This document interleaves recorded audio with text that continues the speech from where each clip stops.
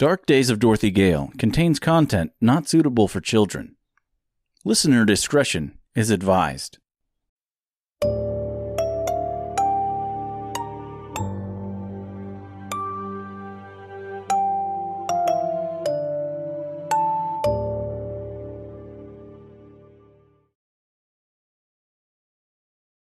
Darker Days of Dorothy Gale. Chapter 42. Antenora, Part 2. Year 25. BTW. Before the Wizard. Ugolio was granted a hot bath and several sets of fresh clothing at the behest of Gracia. He was also granted a large meal fit for a king as well. "You said your name is Joseph?" asked Gracia.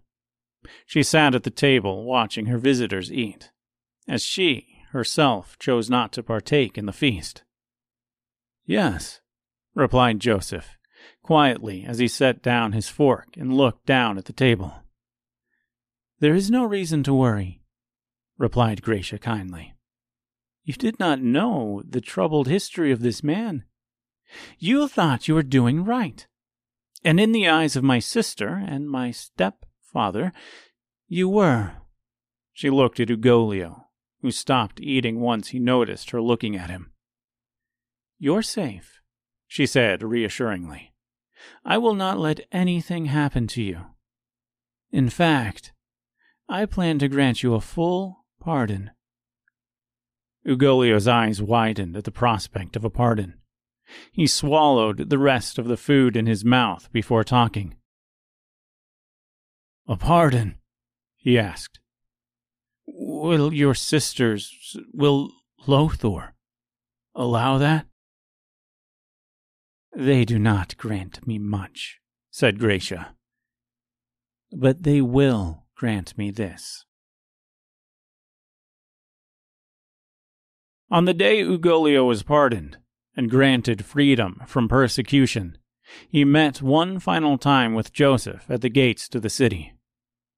"Thank you," said Ugolio, as he looked around for any ears that may have been listening for gossip.